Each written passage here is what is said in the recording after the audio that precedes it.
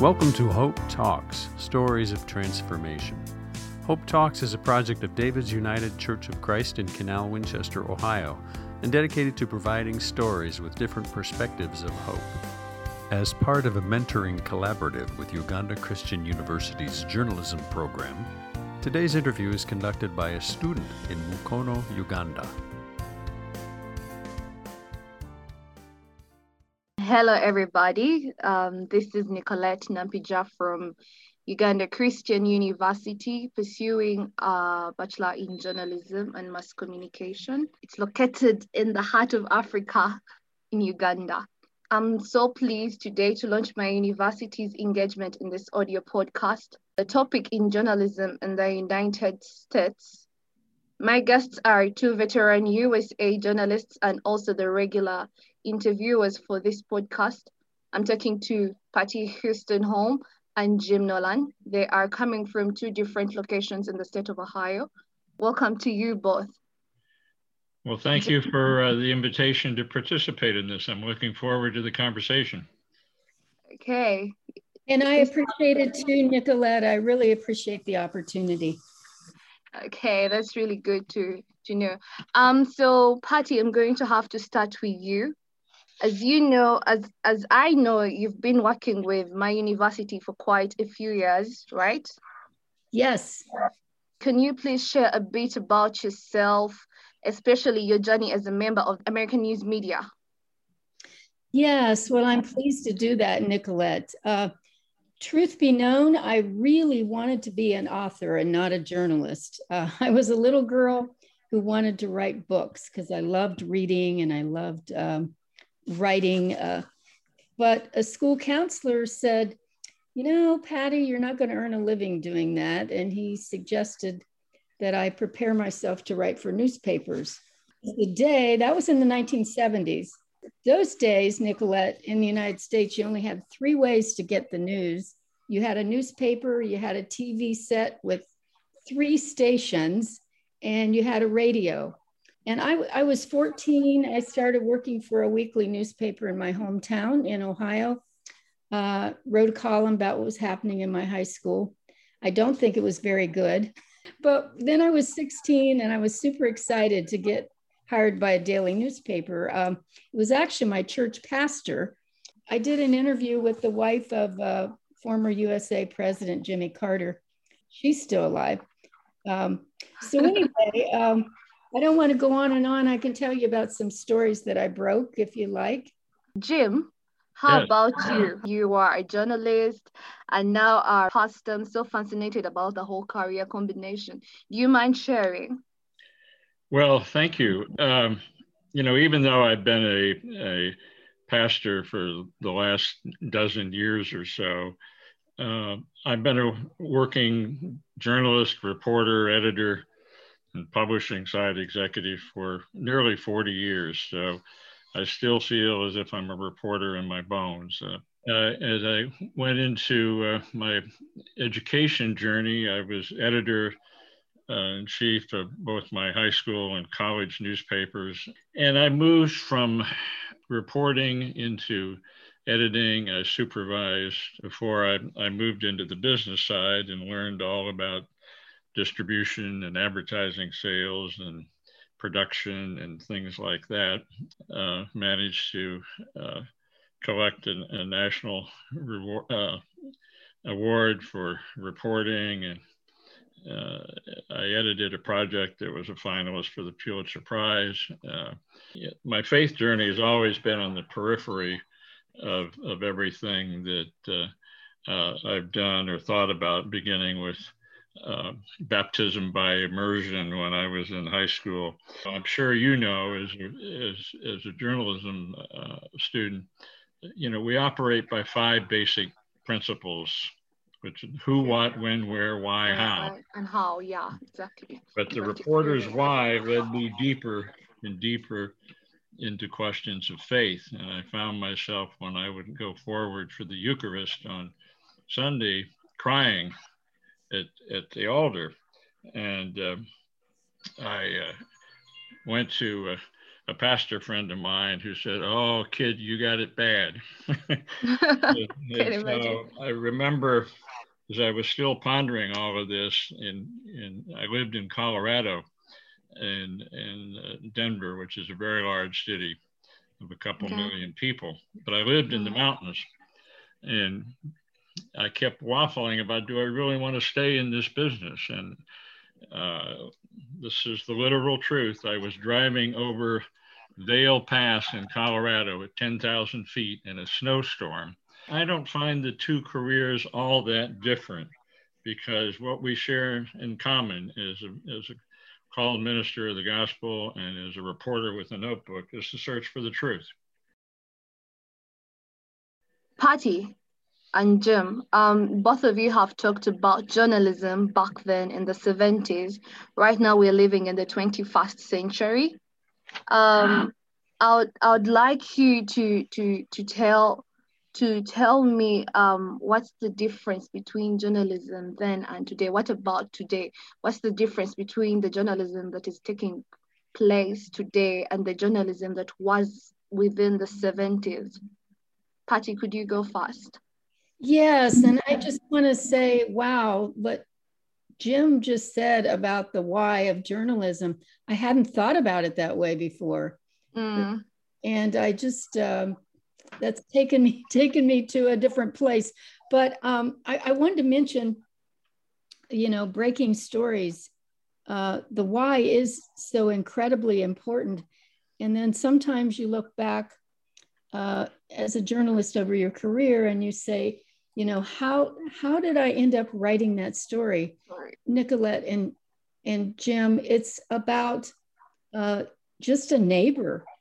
And I remember a neighbor telling me back in 1978 that she said there was a story breaking across the United States about a pastor, a false prophet pastor, who was in Guyana in South America. And he led a bunch of people there and he got them to drink some poisoned liquid, telling them that if they drank it, they would go to a greater place, which wouldn't be what Jesus would have preached. It's definitely a false prophecy. And over 900 men, women, children died in that one day, in 1978. So anyway, a neighbor called me and said, hey, did you know that Reverend Jones used to live right next door to you? And so part of that story that I was able to break in the United States was because of a neighbor who had, a conversation with me right next door. So when you wanted to know what's different, well, years ago in the United States, you weren't allowed to buy up a bunch of newspapers. Monopolies were not permitted. You couldn't have cross ownership because that was considered an attack on our press freedom. About the year 2000, the Federal Communications Commission kind of relaxed that ownership. And when that happened at the turn of the 21st century, there were some significant changes with how media operated here. As I was thinking about talking to you today, Nicolette, I was thinking there's so much, but first, the three things that I think, the three changes, especially since the turn of the 21st century, is the US regulations about big ownership. Like today, as we're talking right now, 80% of the newspapers in the United States are owned by large media corporations. It means that they define the message. And in addition to that, you have all these different sources, social media, video games, all that kind of stuff. So, there are fewer newspapers. The second thing I would tell you of the three changes that I've seen is the role of the reporter. I had a choice. I could be a reporter, or I could be an editorial writer, or I could be an editor. But if I was a reporter and I wanted to express my opinion, I could get fired for that, for the newspapers I worked for. Well, now today, reporters they write the stories, they express opinions on them, they take photos, there are fewer professional photographers that work in journalism today. And sometimes as journalists, you're even supposed to take the video. And the last thing I would mention is digital journalism, which, by the way, I'm a big fan of digital journalism. The New York Times, I get it every day, probably 10 times a day. I get an alert from the New York Times, and I love to read all of those. All kinds of news, all kinds of news. And then I also get digital alerts from the Daily Monitor and New Vision in Uganda. So sadly, a lot of people, especially people your age, they're getting the news from Facebook, and they're not getting it from the right sources, you should say. Yes, exactly. They're not getting it from journalistically trained people. So I would say those are the three things that I'd say have really changed journalism today. Yeah. That has been aside from you, Patty. How about you, Jim? What do you have to say about the difference between journalism back then and journalism currently?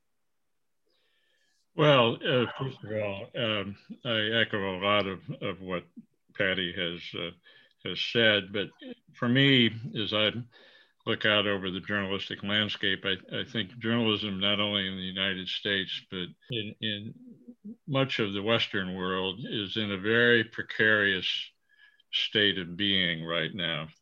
The truth is under assault. The prophet Isaiah, from biblical times, warned us of the day when good would be called evil and evil would be called good. We are in that kind of upside down state of being right now. And I attribute a lot of that to the onset of the internet.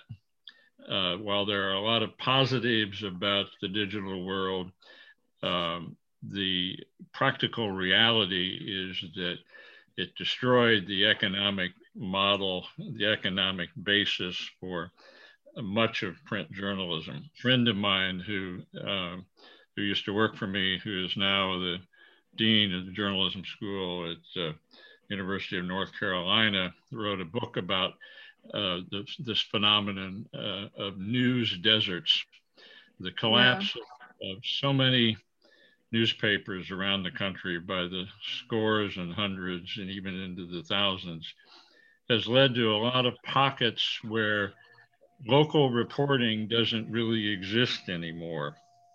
Television stations and radio stations and blogs and that sort of thing don't have the resources to cover or the will to cover what's happening at a local city council, the robbery on the street corner, or all those things that affect day-to-day living. And so when the Washington Post logo that says democracy functions best when light shines in the darkness, in a lot of parts of our country, there is no light shining on the darkness. And that's given rise to this kind of populist movement in the country, which is driven so much by people feeling ignored and neglected and as if their lives don't matter anymore. And the function of local reporting really exists on two levels: at a broad worldly perspective and national perspective, and at a local what's going on next door perspective. And we are at risk of losing the localness of what we do and what's at the heart of what we do. That doesn't mean that there isn't good journalism being performed. And I'll speak more about that in a moment, but we've lost, Patty and I both grew up in the print world, if you will. I'm a tactile guy. I don't have a newspaper on my doorstep anymore, and I miss holding something in my hand. Yeah, because everything has gone digital. Yeah. And somehow when I have a cup of coffee in my computer, I'm nervous about spilling the coffee on my computer. spilled it on my my copy of the Washington Post. I used to read 6 newspapers a day. Yeah. No, I don't. So our world is upside down, and we're struggling to turn it right side up. I think there are a lot of hopeful signs that it's beginning to turn, but it's not the world that I grew up in. In my country, the press operates a bit differently.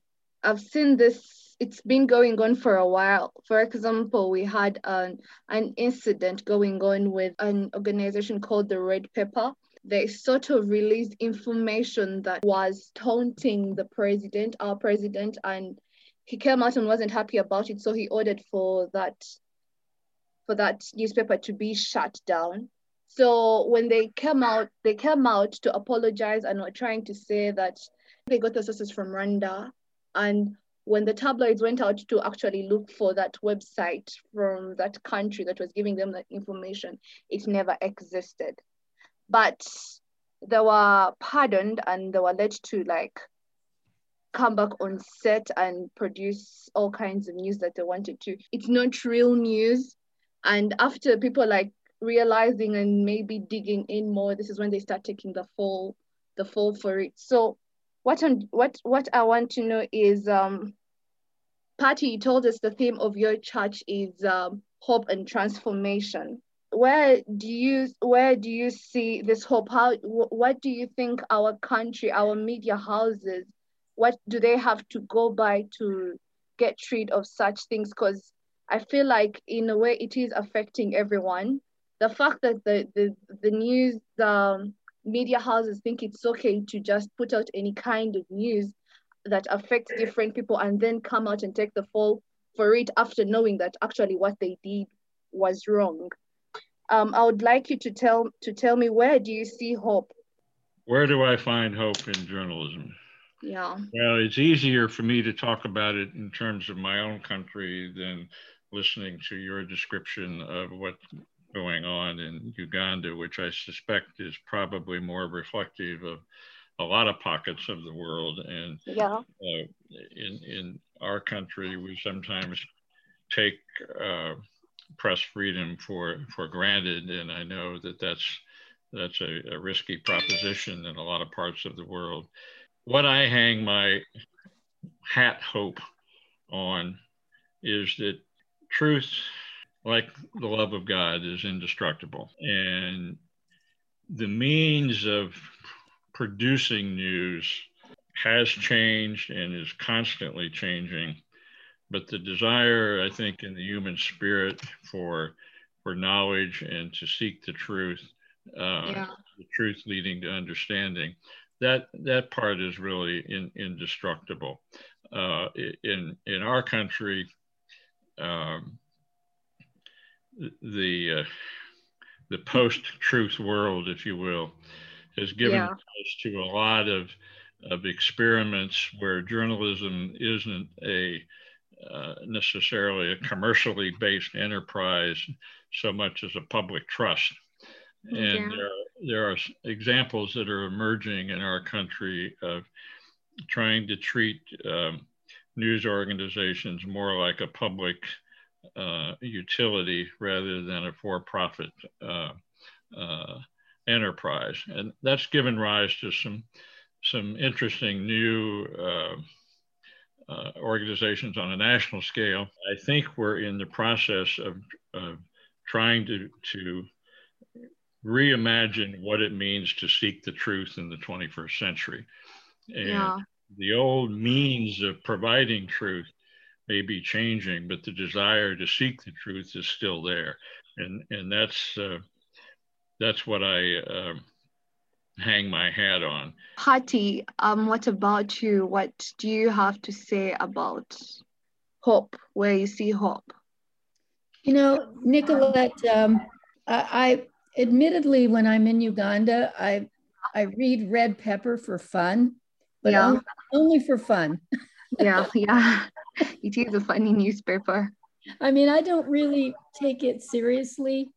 And I think it's sad that when there are fairly credible stories in the Daily Monitor and New Vision, and that some people will just read Red Pepper because and believe it. But I will tell you, in 2013, when I came to Uganda, I was brought on board to analyze the Standard, which was your student newspaper. Yeah. And, I remember, like, just a couple weeks before I got there, the Daily Monitor was shut down by your president because they were reporting a story about his son and possibly what the son might be doing in his life. And I actually was just shocked because I was pretty naive about how the media works in other countries. At that time, the president shut down the Daily Monitor and actually went in and destroyed their presses. And I was thinking, who does this? How does that happen? But I guess for me, go back to the theme of hope, I think about our country, and we do still have the First Amendment, which includes press freedom. Yeah.